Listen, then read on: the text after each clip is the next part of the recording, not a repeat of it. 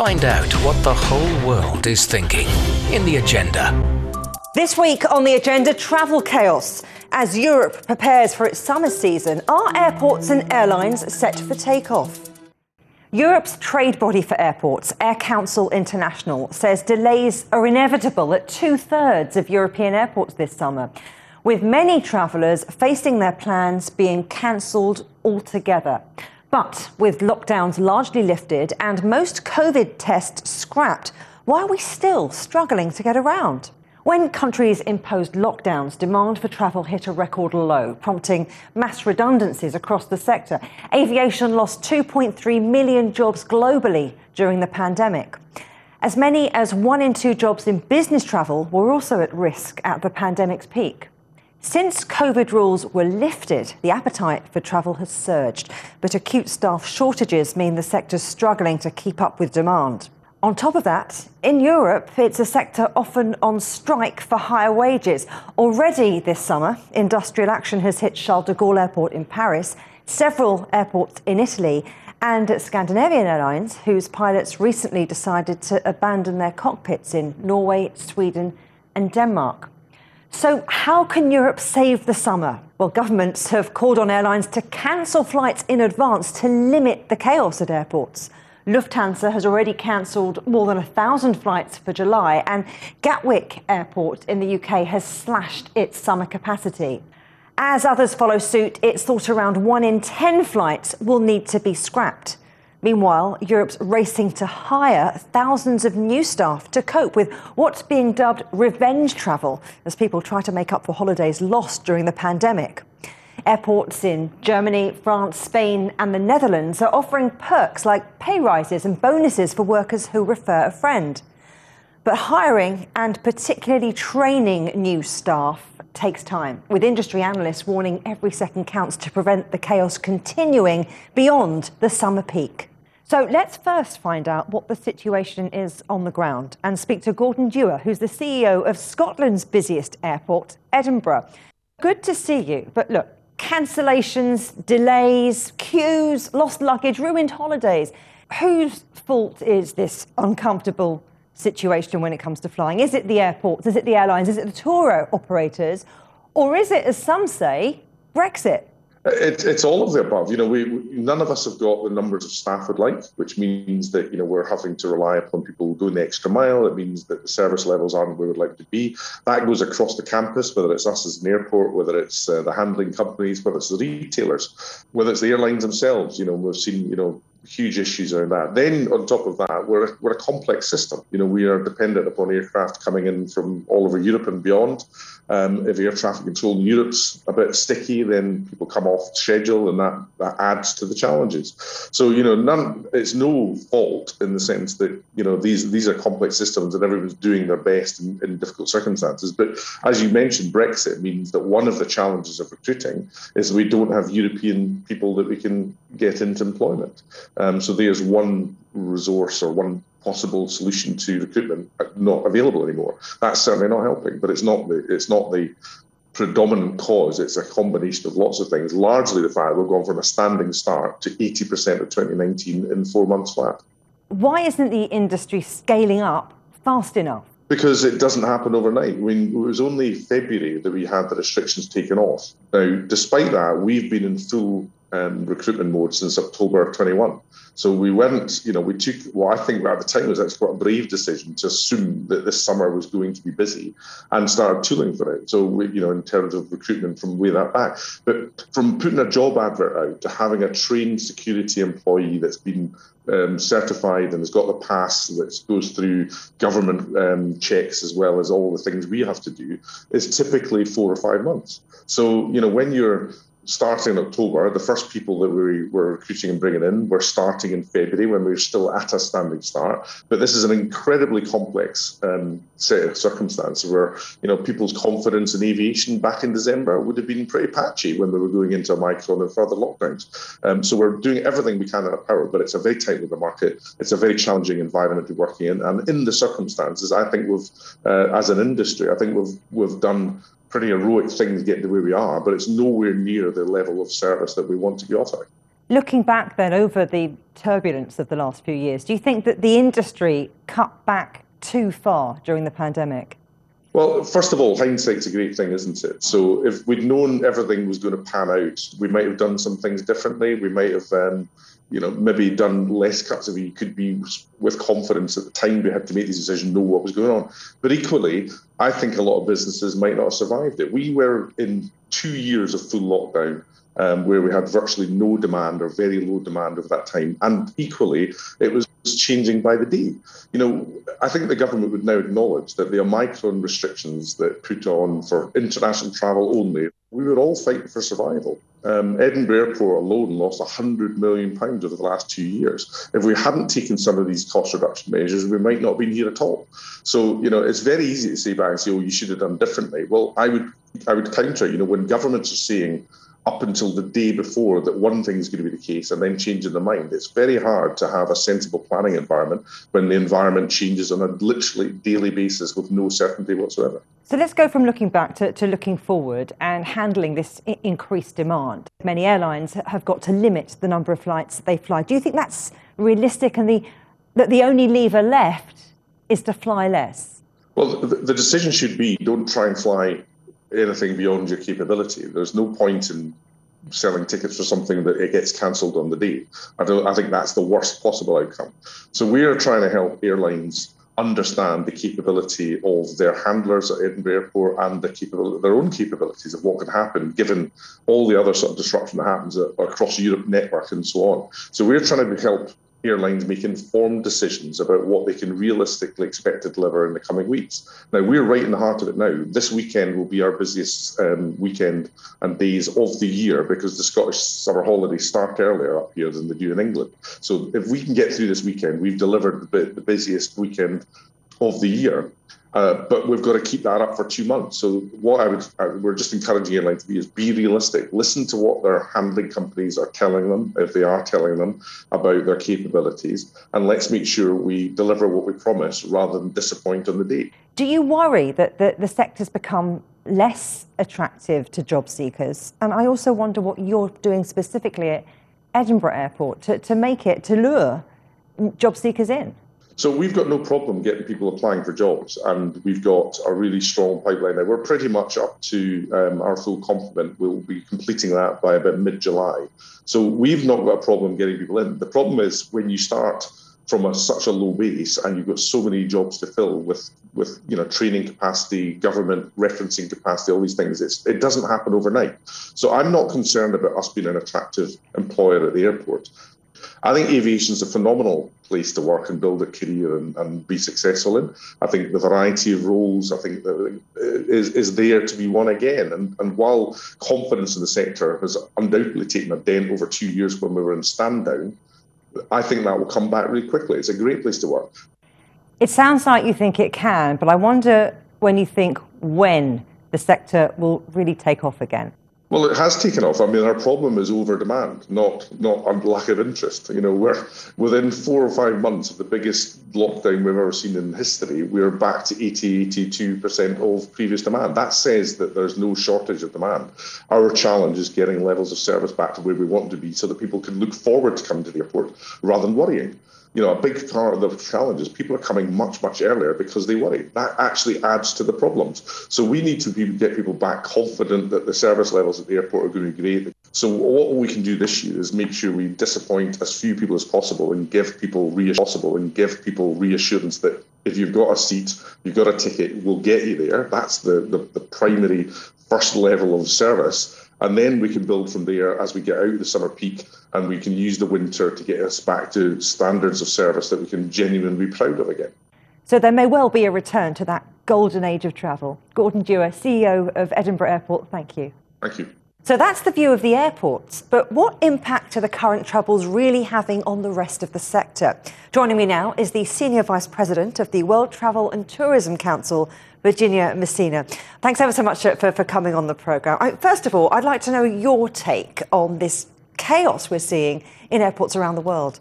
I think the good news is that recovery is underway. We knew that 2022 would be a strong year, and I think we are definitely seeing that. Now, of course, we need to bear in mind that in 2020, more than 62 million jobs were lost. So I think the airlines and other providers are really trying to attract these people back to their jobs. But I think what is clear is that our industries cannot be switched on and off overnight. It takes time for all the different providers to prepare. And I think that while unfortunately some of these incidents aren't great for customers, it is great to see travel coming back.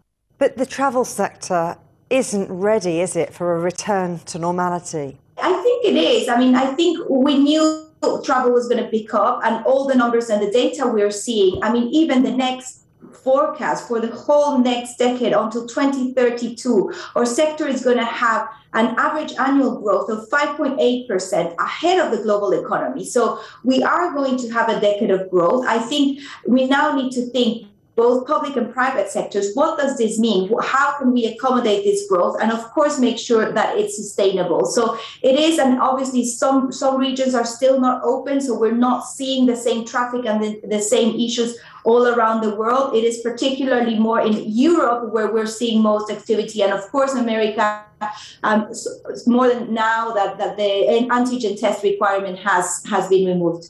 Let's talk about jobs, because as you mentioned, in the pandemic, there were huge job cuts across the sector. So what kind of recruitment drive would you like to see now?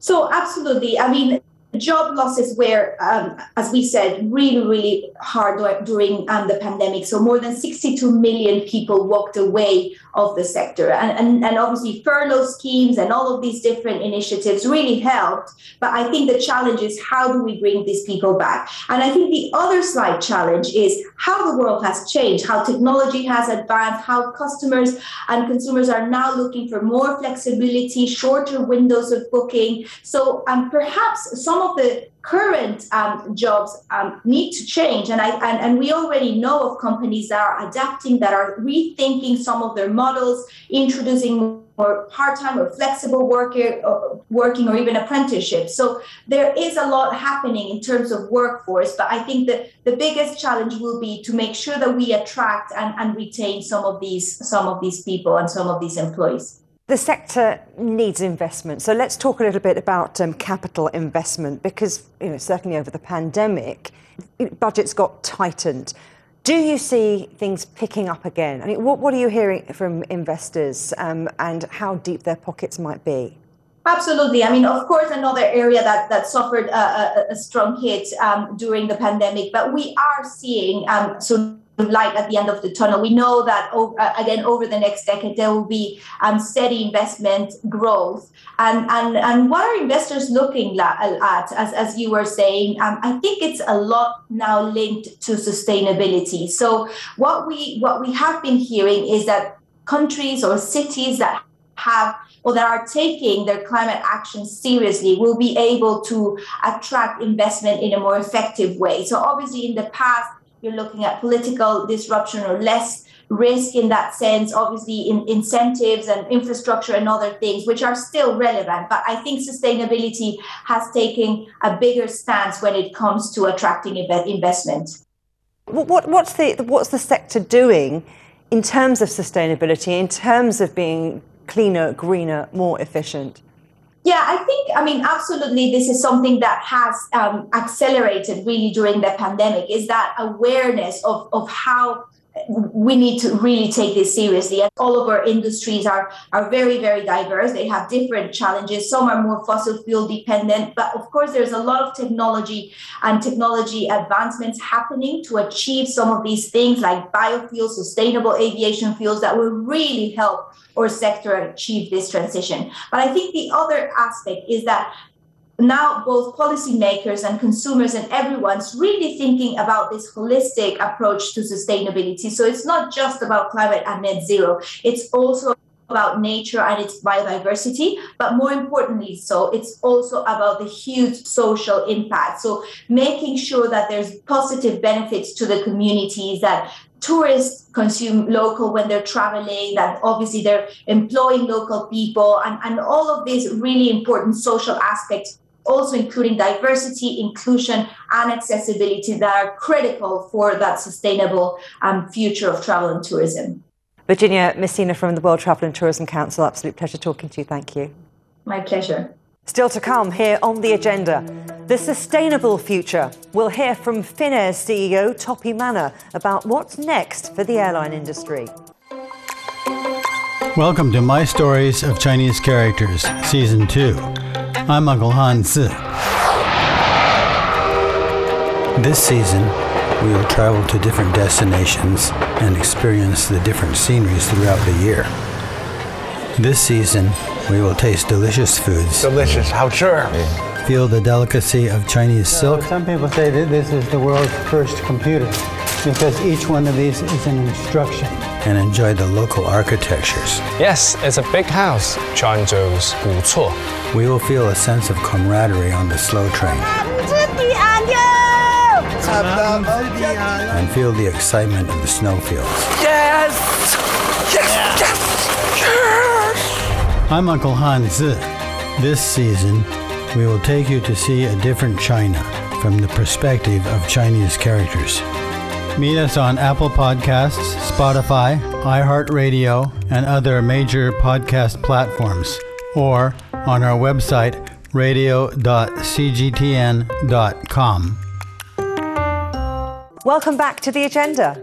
As we know, few industries have been hit harder over the last couple of years than aviation. But might COVID have given the sector a real chance to build back better? And in spite of the current problems we spoke about earlier, to create a new, more sustainable industry? To find out, I spoke to CEO of Finnair, Topi Manner, about his plans for the future of his airline. We want to position ourselves as a modern premium airline. And we have been investing to improving customer experience during the pandemic. We have been introducing a new long-haul customer experience. We have been refurbishing. We are in the process of refurbishing our wide-body aircraft, introducing a completely new business class seat, a new travel class in the form of premium economy. We have been investing 1 billion euros to new airports in Helsinki, which is just about to open. Beautiful, modern, well-functioning airport. So it is very much about customer experience and competing with high-quality customer experience. When you look at the aviation sector in 5 to 10 years' time, is it going to be about business travel? Is it going to be about the customer experience? And maybe it becoming a luxury like the golden age of travel? Yeah, I think that travel is such a fundamental need for people. So I'm sure that travel will come back. We are seeing it today. People want to see their friends and their family. People want to go on a holiday, even in an inflationary environment. And that same goes for business travel as well. I'm sure that we will be seeing the demand coming back. So probably the future of aviation will be a positive one, but there will be important challenges to tackle, and one of them is decarbonizing aviation and making sure that we are environmentally sustainable. So let's talk about that a little more. What would you like to see lawmakers doing to work alongside airlines to get to that decarbonisation goal? I think that lawmakers are doing a lot already. New regulation is being introduced across the world, including Europe. What is important at this point of time is that the new technologies related to sustainable aviation fuel, related to hydrogen, are basically scaled up, and the cost of sustainable aviation fuel is brought down so that it will be possible for airlines to decarbonize aviation while it will be affordable for people to fly. And governments play a big role in that one in terms of subsidizing the scale up of the technologies, but also requiring airlines to do their bit in the equation. In terms of airlines doing their bit, can we expect the future of Finnair to be flying on trash or on sugar?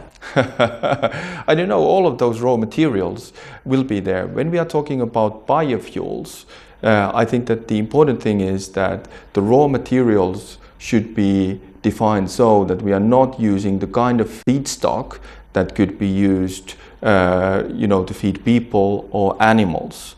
And therefore the choice of raw materials actually is pretty important in order to be truly sustainable over the long run.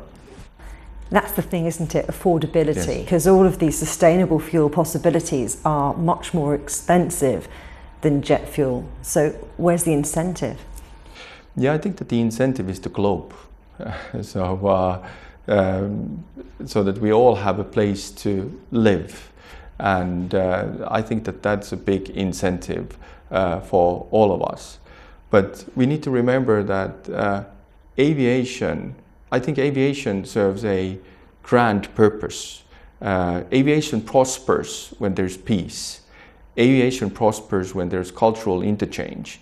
And one of the learnings from Ukrainian war these days is that we need that cultural interchange in order to maintain peace also going forward.